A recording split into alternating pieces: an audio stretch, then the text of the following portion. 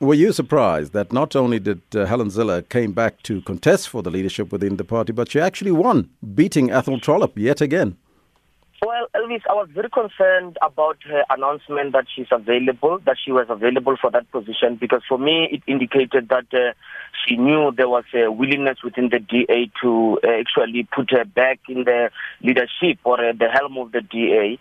So I wasn't surprised that she actually won. What surprised me is her making herself available for that, given the time and the moments that the party finds itself in. And I really wonder if the election of Helen Zille it means a good way for the DA to navigate the way forward. That is just, the response is just surprising to me that the DA see it as fitting to have Zille as someone to help them navigate the future in a moment that they find themselves in. That is still a surprise to me, Elvis. She did indicate that she will stay in her lane, but considering Zille's character, do you foresee that she will be as quiet in the background as James Self was behind the party leaders?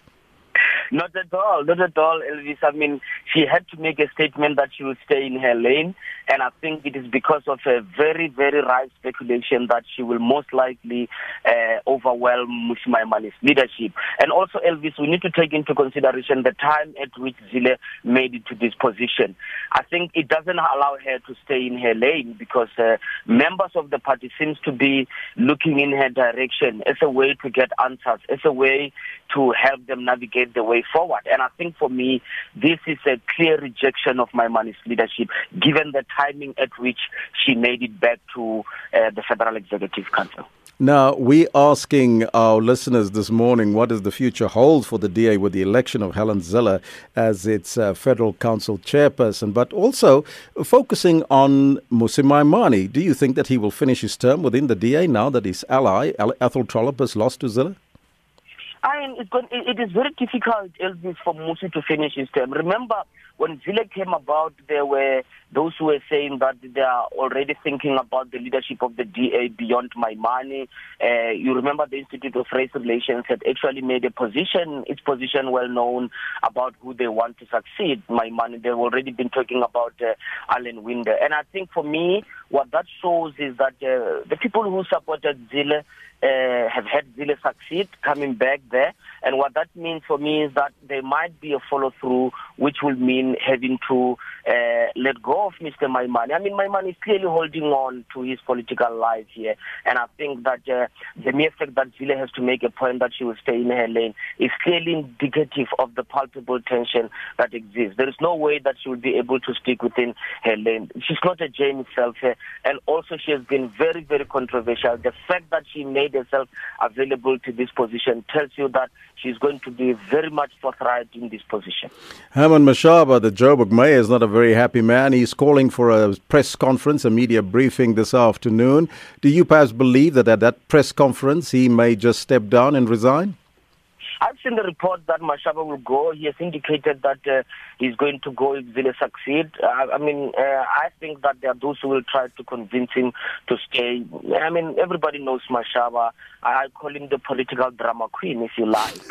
He likes to make outlandish statements. I do think that maybe people will talk to him and give him a perspective and ask him to stay within the DA. The reality, Elvis, is that there is already a fallout from the decision to elect Helen Zille. The DA leaders will have to explain this to themselves, to the nation, and to make sure that it does not result in immediate destabilization of the party. They are already on a crisis management mode to deal even with the Mashaba issue. Now, if Mashaba resigns, what implications do you think will it have for the coalition government running Johannesburg with the support of the Economic Freedom Fighters? It's an immediate collapse of the coalition. It has always been clear that Mashaba has held on to those coalitions through some of the bilateral negotiations with other parties. And it has always been my view, Elvis, that the DA seems to be in the dark on how Mashaba is holding on to these coalitions. And I do think that if he's gone, chances are that they are going to lose the coalition. And I think that they might even lose in Tshwane as well. There will certainly be repercussions. The return of Helen Zille marks a shift in the DA's orientation, and there's going to be consequences in terms of how other political parties actually relate and even cooperate with the DA in those coalitions. There's going to be consequences, Elvis. It's just a matter of the DA managing those consequences. Do you think that there will be returnees from those that have defected to the FF Plus, as some of my listeners also suggesting?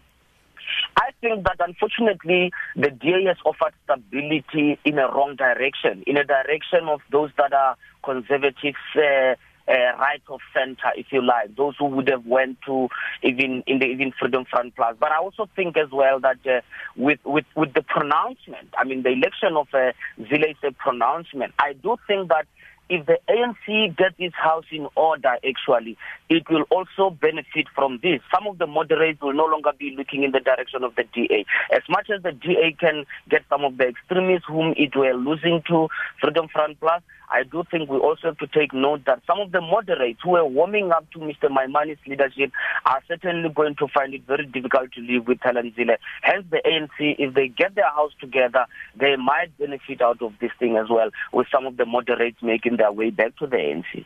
I thank you so much for your time, sir. That was author and political analyst Ralph Matega